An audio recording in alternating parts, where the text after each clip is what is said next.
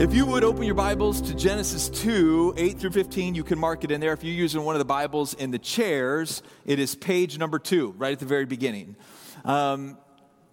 If you would put a finger in there, we're going to go to that first. If you would also flip to the very end of the Bible, Revelation 21:4. If you're using the Bible that's in the chairs, it is page 1143. And again, if you don't have a Bible, you can just take that one with you and keep it.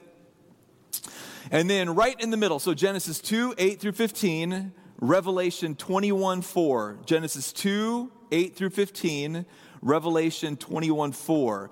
And then we're going to go right about to the middle. Oh, we're going to be all over today. It's going to be fun. The very beginning, the very end, and right in the middle. You're going to forget these as I'm telling them to you. Just do your best. It'll be good. Then Jeremiah 2:13. So bend back right to the middle, Jeremiah 2:13. We're going to be in all of those sections of Scripture as we talk about Eden.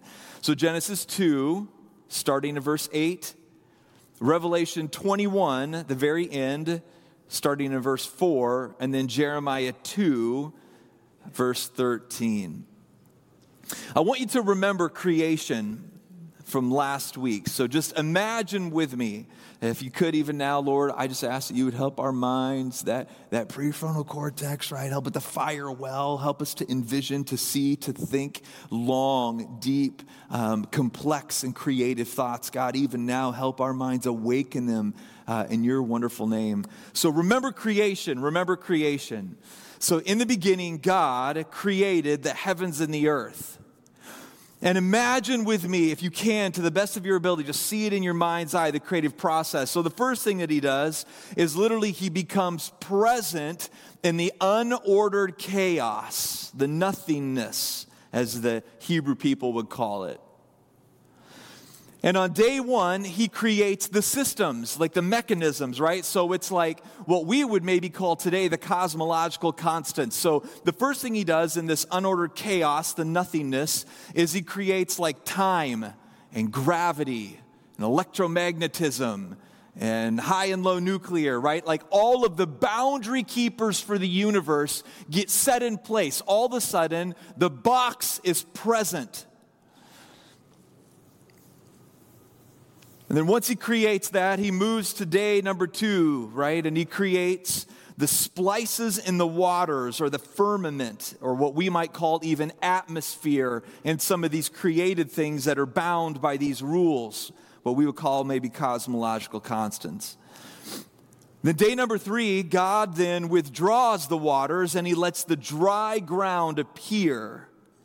Day number 4, the vaults of the sky, God places these new lights that are endowed with the ability that he brought into the nothingness, which is like to radiate energy and light. Ask me what that means. I have no idea. It's deep. It's a deep idea. It's a deep idea.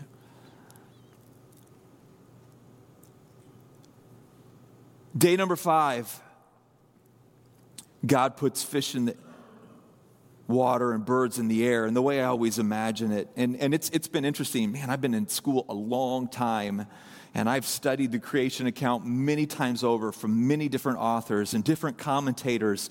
I was even going back and thumbing through writings on 2nd century Jewish temple literature in the creative narrative, and it is interesting, all the things that are there and how they try to unpack it.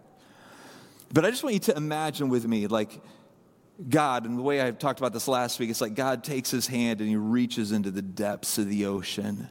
And as he pulls his fingers through the water, it's like orca,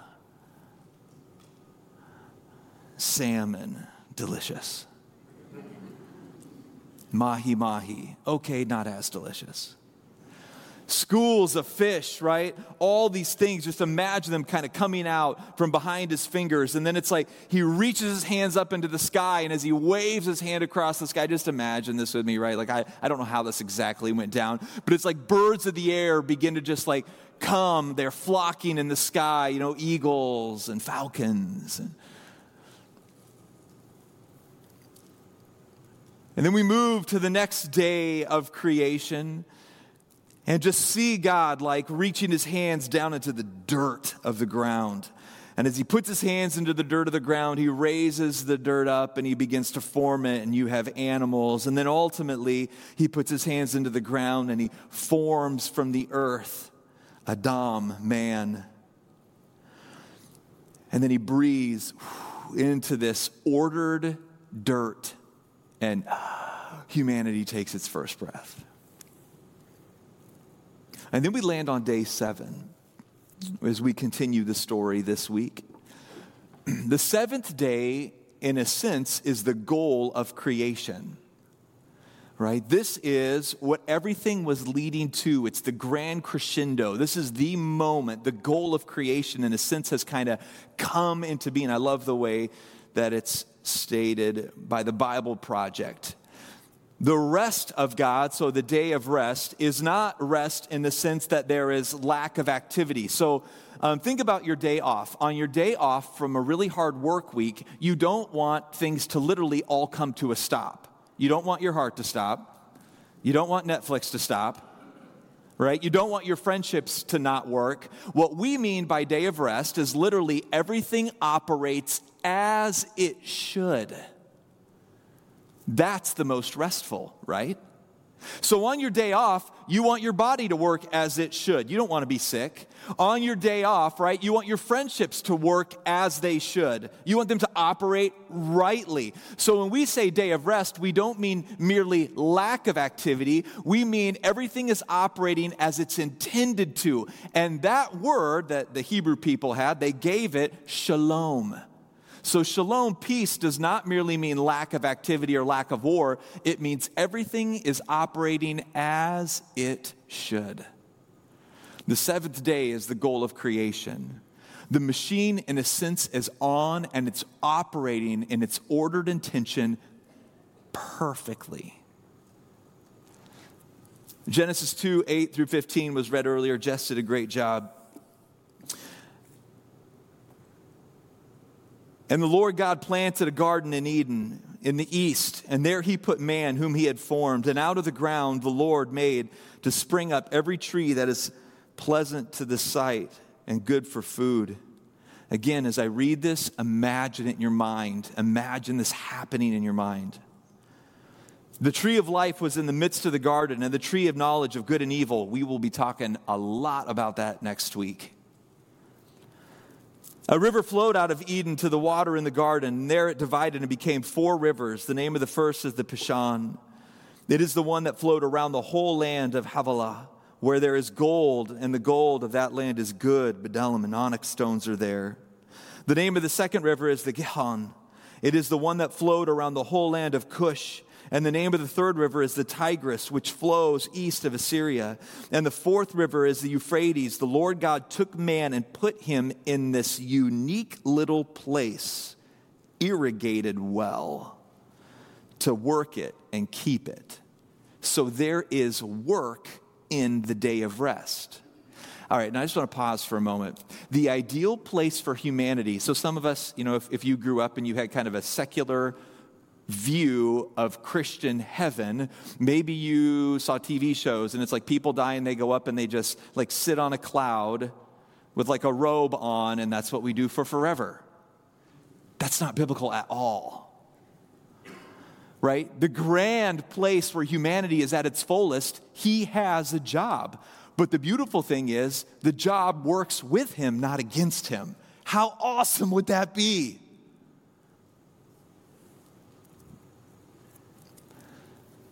A couple of things that we need to remember as we look at this concerning Eden. The first one is Eden is a temple. It's the place where heaven meets earth. In fact, Tim Mackey, he's one of the primary Bible scholar that helped kind of develop what we're using for the Bible reading plan for the year, the Bible Project. And he does a great job laying out the design of Eden and the temple, the Hebrew temple. And now the Hebrew temple is actually built to mirror Eden. Eden, in a sense, is a temple. Now, the way I imagine it in my mind, based on the text here, anybody here ever seen Lord of the Rings? Right, Lord of the Rings? All right, no, okay. The elves like you go to like a Rivendell, and it's like this well-crafted, beautiful thing, but everything is natural, right? So you don't kill trees to build a house. The trees grow in a way in which it becomes a home or a house. You don't have to destroy the land to make it do what you want. You work with it. It's like Rivendell's this beautiful place where it is this castle in a sense, but it's all alive and living and producing. And I love the way Tolkien kind of wove in some of those biblical ideas. Eden is a temple. It's the place where heaven meets earth. It's literally the rightly designed, living, producing home for humanity. The next thing I think it's important for us to be aware of is Adam and Eve, in a sense, are priests. They are priests. They are called to represent God to all of creation. So they don't exist just to hoard and make for themselves. They are literally taking the creative energy of God, and they are to become the creative agents in the world around them. This is really cool because what it means is you were created by God to be creative in this world. You are created to create. So the accountant, right? Like maybe you're a really great math guy and you love Excel. And you're going, listen, I can't paint, I can't sing, I don't dance, whatever, right? Like, listen, you have a creative gift. When you look at that Excel form and you can make it do anything you want, that is a creative gift of God.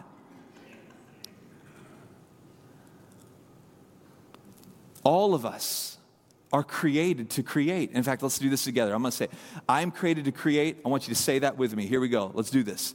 I am created to create. You are. You're created to create. To use the uniqueness of God in the world around you. Now, I know what you're thinking. You're like, man, I try to help work the finances out in my home. I try to help build an Excel form at the office. I try to help lead a team or a staff that I manage or oversee. I try to help, take care of a lawn or paint or learn how to. Listen, I get it. We live in a fallen world. We'll talk about this next week, where our energy, where we're using created to create, to work the land, to bring order to it, to subdue it. I get that the land is working against us. Everybody here, online or sitting in these pews, you know what it's like to feel like you have a vision from God to bring beauty into this world, something unique. And it's like the moment you try to help make it happen, it feels like things are warring against you. Have you ever felt that? You're not wrong. It is warring against you. Not just is there an enemy, but there is literally a broken Adamic, not just the Adamic, so like the natural sin in us that is affecting all of us in many complex ways. We'll talk about that more in the weeks to come. But you are created to create. You are priests called to be priests. The next thing that's important is this. Eden is the place where each human, Eden is the place humans were literally made for. Okay, so I want to hit pause on this really quick. This is kind of a no-duh idea, but I want you to think about it. You are continually dependent on the world around you. If I took food away, how long could a human survive? Maybe a month, couple months, I don't know. If I took water away, how long could you survive? If I took air away, how long could you survive? Like everything about us. I mean, even like the gravity that helps hold us together. I watched a terrifying, this is a number of years ago, I was watching a terrifying thing. What would happen to the human body if it was in space? So like if you could step out of a spaceship and just go like into the vacuum of space, they were like, you would freeze and it would feel like you're burning and like your body wouldn't stay together because there's like no gravity helping hold it together. So it would like begin to expand and a lot of terrible things. Listen, you are 100% designed to be in constant need of a healthy world. And Eden is the place where you, human, Adam, man of the dust, the ordered dust, operating with God, you live right now in a place where the world is not operating in right rhythm. There's dissonance even between our needs, even physically, and how the world operates. It's broken. Eden is the place that you were made for, the place where it was all ordered rightly. It is hard to even imagine what that would be like. From eating food to knowing your life purpose, Eden is the place that you were designed for. Eden is the place where each human appetite is rightly understood and rightly satisfied. Okay, hang on again.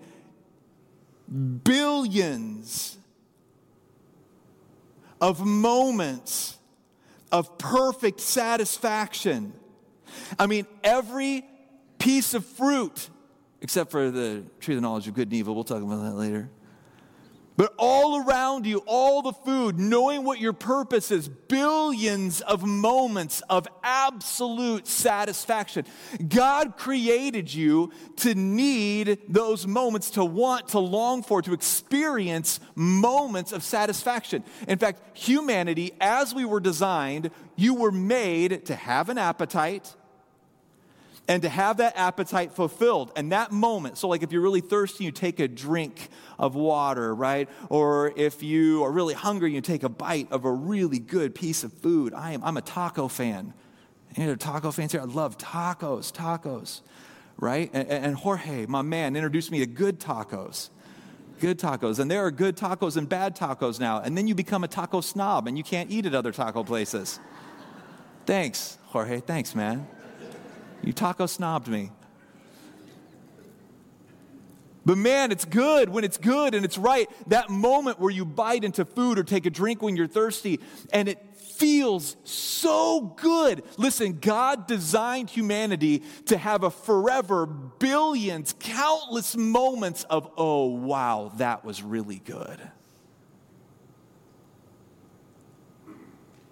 Wrap your brain around that.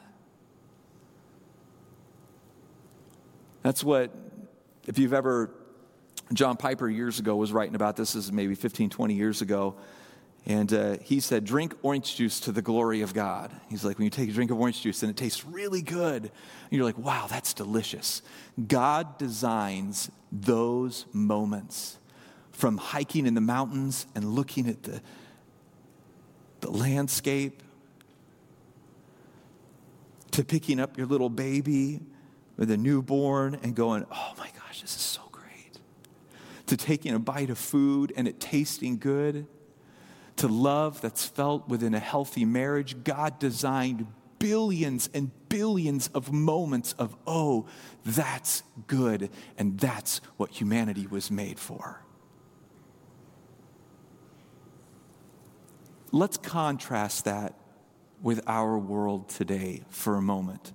Now, I know today is not the fall. We're going to talk about the fall next week. But just a little precursor. Let's be honest about where we are. Today, billions of appetites are unsatisfied and confused. Are they not? I mean, in our world today, what we actually have are billions of creatures trying to alleviate their hungers in twisted ways. This is happening all around us. It's happening even to you. There are even people right now in the early church. You guys are the ones that are willing to get up early and come to church. But even you have twisted views of some of your appetites, of security or satisfaction or love or purpose or whatever it might be. Even you, even us, the world, because of what we're around and what we watch and the TV shows that we consume and the songs that we listen to. Listen, they are twisting not only our ability to be satisfied, they're twisting our ability to even understand the appetite rightly.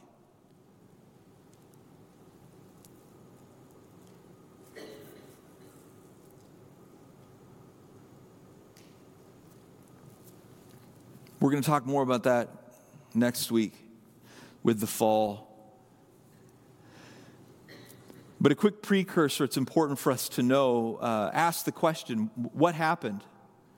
Clearly, we have appetites that we don't understand, that we're trying to satisfy in wrong and unhealthy ways. Clearly, people go hungry today. Clearly, people steal today. Clearly, people kill, destroy, and hoard. All of these things happen today. Our appetites have gone awry. Something has broken. What happened? What happened? A liar came on the scene. And we're going to go into way more depth next week. But let me lay this out. A being showed up, a being who wants us to go hungry. He wants us to go hungry. He wants the appetites unsatisfied in every sense of the word, from sexuality to food to purpose to love. The enemy wants us to live in the state of hunger without the satisfaction. He wants us to live starving. A being who wants us to go hungry in every sense of the word. And how does he do this? He wants us to go hungry by convincing us that we understand our desires and know how to satisfy them better than God. So the first lie, and again, we're going to talk way more about this next week. The first lie literally is trust your own version of what is good and should satisfy. You define your own version of what is satisfaction for purpose, satisfaction for meaning, satisfaction for identity. You define what's your definition of satisfaction for sex, for satisfaction. You do it.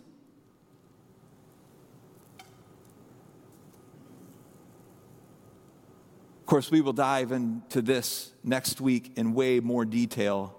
Our appetites confused and twisted, and what's happened. For all that feel this starvation, okay, and this is you, this is me, this is us. You go through moments where you feel the starving more than others. You go through moments where you feel the loneliness so much more than others. You go through moments where you feel your body not operating as it should. Right? Like even now, I'm in my early 40s. Right? I've talked about this before, but now I work out with my son and I lift weights with my kids. And listen, things aren't healing as fast as they did before. And I talked to my dad about it, and he's like, it's just going to get way worse. Like, thanks, Dad.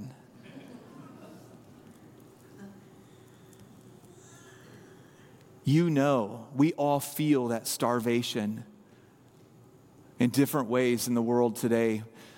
And the beauty of this, and again, we're jumping way forward now. We're not going to really detail this out for months to come, but God is going to invite you back into his garden through the work of Jesus. He makes a gateway to appetites perfectly satisfied again. There is a way back. Revelation 21:4, so jump all the way to the end. We talked about that. I'm going to invite Josh up. I just want to give us a glimpse. So again, when as a theology guy, I probably one of the greatest compliments, and I don't think I deserve it. I was talking with one of Noah's professors, theology professors, and he was like, I'm glad we need more pastor theologians. I think all he meant was, I've sat in a classroom for a long time. But when theologians talk about heaven, okay, I just want to get this really clear. When theologians talk about heaven, in a sense, they're talking about the recreation of an Eden. So in us, we equally miss an Eden and we long for a heaven, which is literally just this appetite that we have a hard time, like the grand meta perspective of our appetites, we have a hard time kind of identifying what that is. It's like things aren't right. I mean, every angry protest march from either political side is a screaming of the human soul, things aren't right. Even if you disagree with the protests that are happening, the people feel the emptiness and brokenness. Even if you agree with the protests that are happening, people feel the emptiness and brokenness. And something inside of every one of us longs. We long to be back in an Eden where everything is operating rightly. We miss an Eden and we long for a heaven. And Christ is the way. Christ is the way. So I would say this to everybody out there who feels like things are off.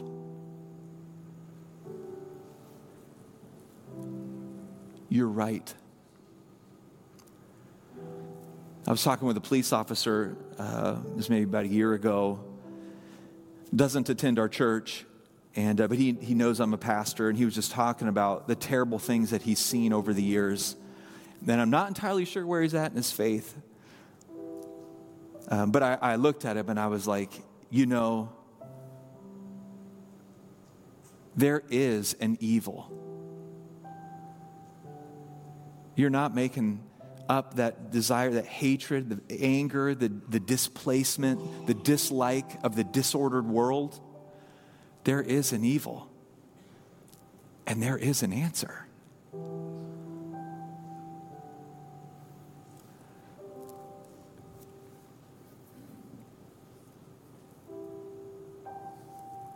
Jeremiah 2:13. Now we're in the middle of the Bible. See, we went very beginning, very end. We're going to kind of fall in the middle here. Jeremiah.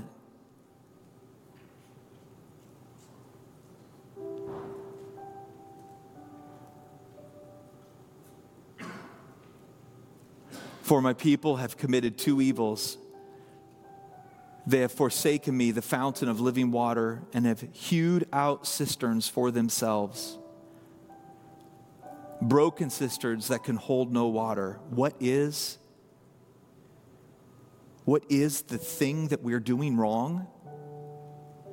We look at the hands that designed us and we say, you don't know what I need. I know what I need. I'm going to make my own cisterns, my own wells, my own version of how to satisfy everything from purpose to sex. I'm going to do it on my own, is what humanity says. And these cisterns, these things that we create, what are they? They are broken. They hold no water. They leave us even hungrier.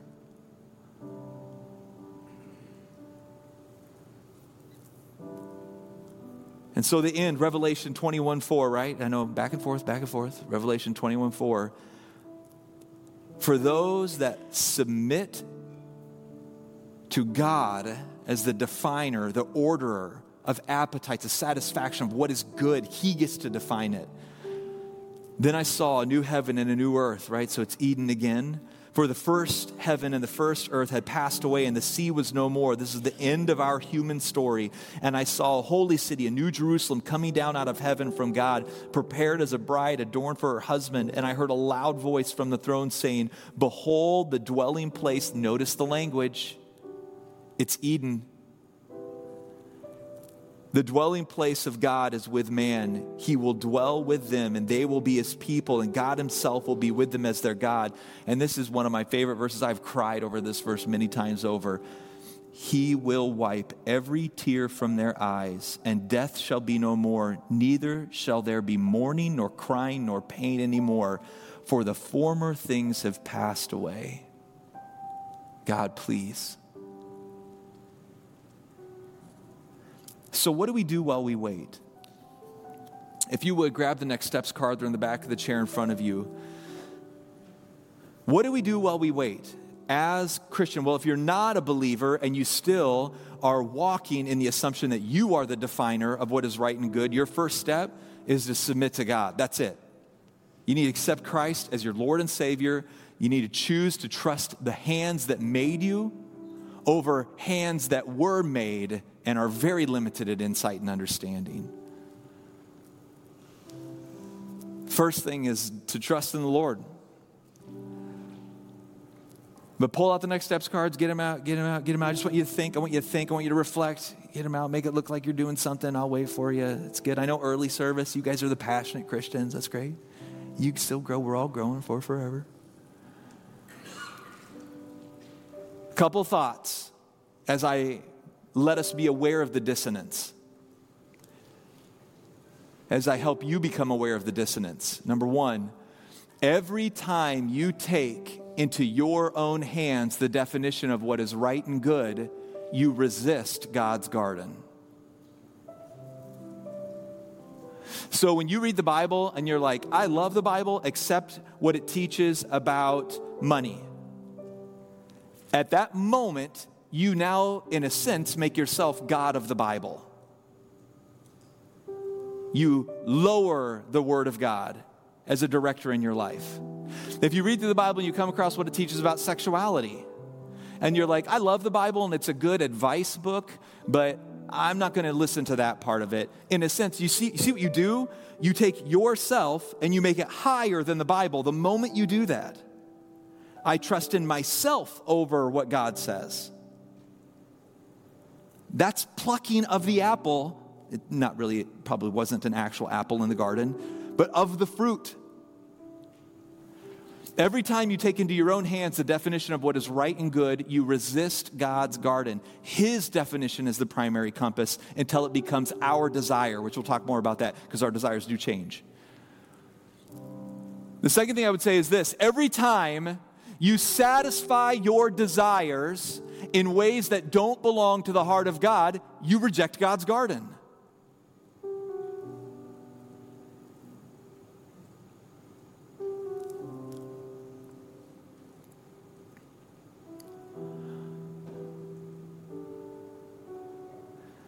And then the last question I have for you is just this, and I want you to think about this on your card.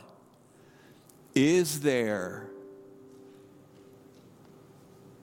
an appetite you are trying to satisfy in ways that don't honor God? And just let the Spirit speak to you.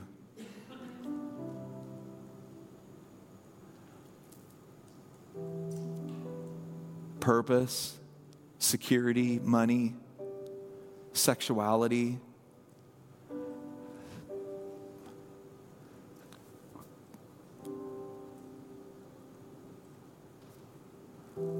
generosity versus hoarding. Is there an appetite you are trying to satisfy in ways that don't honor God? And that's, I have another question, but it's actually just another way to look at that question. Okay, so bear with me. And this is what I want you to write on the card. What is God speaking into your heart about your unmet appetites?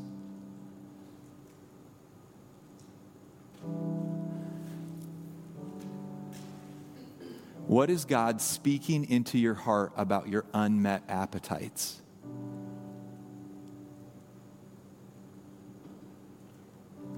What is God speaking into your heart about your unmet appetites? Just take some time and write.